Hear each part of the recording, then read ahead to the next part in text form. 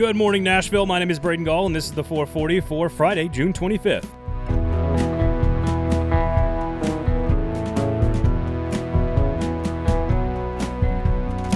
Today on the show, we've got a huge potpourri of weekend sports action in Nashville. We will visit with Turron Davenport of ESPN to talk about the expectations for this Tennessee Titans team in 2021. But we begin with Tim Corbin's decisions about his rotation for the Vanderbilt Commodores as they try to stave off elimination on Friday and Saturday.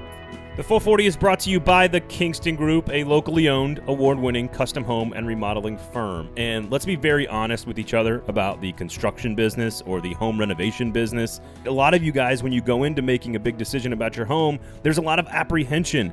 And the Kingston Group is doing everything in their power to ease those concerns and flip the entire industry on its head. They will take painstaking care to make sure that everything that you want is understood and designed and planned on the front end. They want to make sure you're happy. They want a client for life. They don't want to get onto the work site, get the job done, and get out of there. That's not what's going to build their business long term. It's making you happy and delivering on their promises. That is how they build a business, and it's what's worked for them for over a decade in Nashville. So check them out. BuildKG.com is the website. That's the Kingston Group. Obviously, the biggest story in Nashville sports this weekend will be the Vanderbilt Commodores trying to stay alive in Omaha in the College World Series. They will face elimination at 1 p.m.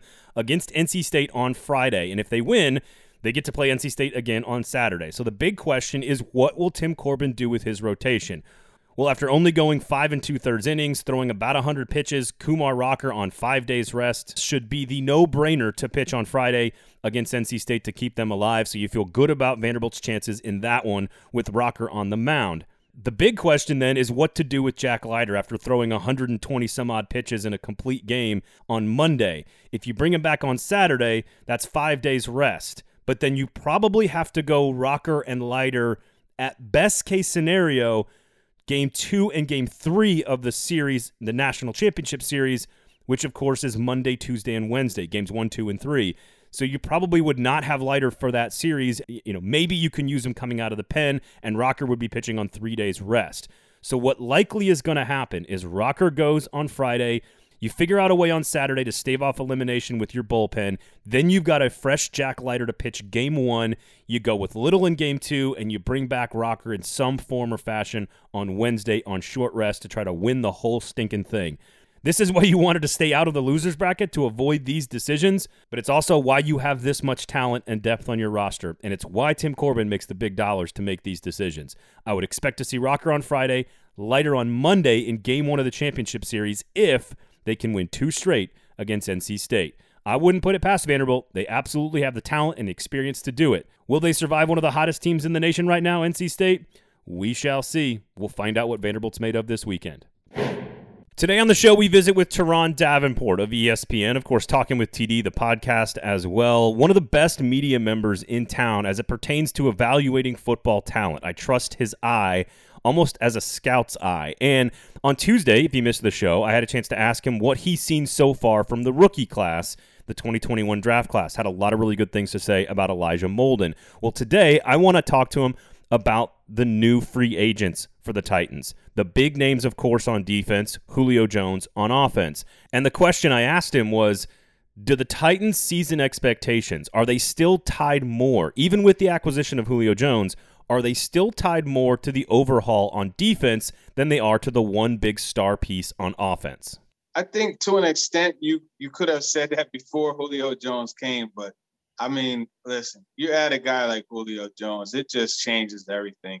And offensively, I think it was good when I asked Todd Downing about just being able to distribute the football, make sure everybody is getting the touches. And he said it perfectly. He said that the addition of Julio Jones and all the other weapons on the outside, as well as what they have in the backfield, he said that just makes them more balanced and it gives them more options to attack.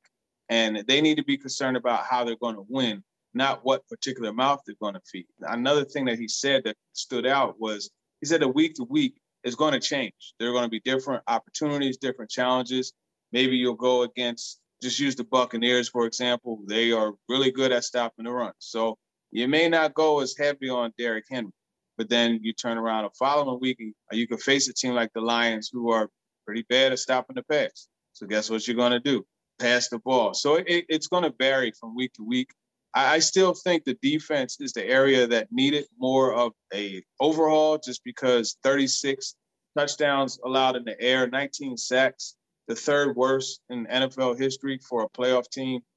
There are things, the red zone, scoring percentage, the third downs, what they did there, those percentages they're despicable. And I think that's why you see the defense do what they did. The front office, frankly, adding Bud Dupree, they revamped the secondary.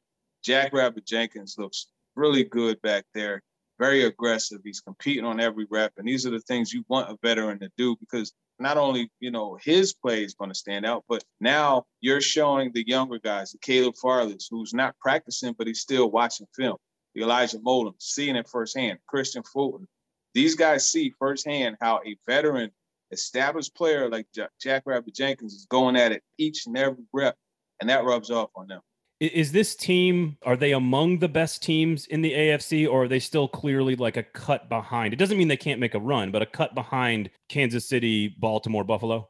I think they're a cut behind Kansas City, but right there with Baltimore, Buffalo, Cleveland, they're right there with those teams, in my opinion. And I think when you go head-to-head, okay, so Titans and Bills, the rushing attack that the Titans have is much better. The Bills' defense is better, but this is an area that they focused on during the offseason as far as the Titans are concerned. Then you look at Titans and Ravens. I think it's a very even match. They're both very hard football teams. But I think with Julio Jones being added, I think the Titans' passing game is better. So you have that. The Browns, I think, is probably they're probably the best match for the Titans out of those teams right after the Chiefs. So it's going to be interesting just seeing those four kind of duke it out. Somebody's going to have to cross paths before they go against Kansas City, and I'm looking forward to that. That was Turron Davenport, of course, of ESPN, and I think one of the more interesting answers from him about expectations is that the Titans are still clearly behind the Kansas City Chiefs in the AFC. I don't think anyone would argue that, but he basically said that they're as good as anybody else. And if all the pieces on defense come together and Julio Jones is healthy on offense, I don't disagree with him. I think they absolutely could be the number 2 or 3 seed in the AFC. Can they win against any of these teams in the playoffs? Of course they can. Will they? Only time will tell. But I think the expectations for this team should be elevated to Super Bowl. Getting to the Super Bowl is the goal for Mike Vrabel, this coaching staff, these players, and John Robinson. Your weekend docket coming up in just a second. Of course, the 440 brought to you by the Kingston Group. BuildKG.com is the website, Nashville's locally owned, award-winning custom home and remodeling firm. And their business model is all about trust. Everything the Kingston Group does is to eliminate all of that apprehension.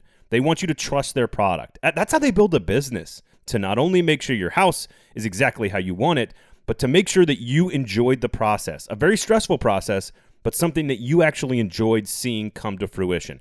Check out the website, BuildKG.com. That's BuildKG.com, the Kingston Group. Here's your weekend docket, what I will be watching, of course, this weekend, and it is yet another loaded weekend in June. Obviously, we're keeping an eye on the Vanderbilt Commodores, of course. Their first elimination try against NC State on Friday at 1 p.m. They then again will play potentially on Saturday should they survive. In the NBA, you've got Game 2 of the Hawks and Bucks. Atlanta improbably up 1-0 after winning Game 1. That one at 7:30 p.m. Central Time on Friday. On Saturday, you got the Suns and Clips in game number 4, which has been a ridiculous series already. And then, of course, on Sunday, you've got game 3 for Atlanta and Milwaukee back in Atlanta. In the NHL, you've got game number 7 for Barry Trotz and the Islanders at Tampa Bay after an overtime victory in game number 6. That game down in Tampa at 7 p.m. Keep an eye on that one. See if Barry Trotz can get back to the Stanley Cup final. In the other series, the Montreal Canadiens and Shea Weber are going to the Stanley Cup final after closing out the Golden Knights on Thursday, so they sit and wait the winner of the Islanders and Lightning. Nashville SC, of course, back on the pitch for the third time in 8 days. Following their heroics on Wednesday evening, they will host Montreal on Saturday night at Nissan Stadium at 7:30 p.m. Central Time. And when it comes to soccer, I'm really excited about Nashville SC, of course, but man, give me the knockout stage of the Euros starting on Saturday. The brackets are absolutely exceptional. You got Wales and Denmark. You got Italy and Austria on Saturday. You got the Netherlands and the Czech Republic. Belgium and Portugal versus Ronaldo on Sunday. The knockout stage of the European Championship is absolutely phenomenal. So tons of stuff going on this weekend. Thank you guys all for listening, of course. My name is Braden Gall. You can follow me on Twitter at Braden Gall, at 440 Sports, on Twitter and Facebook at 440 Media, on Instagram. Have a great weekend. Kick up your heels. Have a cocktail. This has been the 440 for Friday, June 25th. The 440 is a production of 440 Media, written and produced by Braden Gall, music by William Tyler.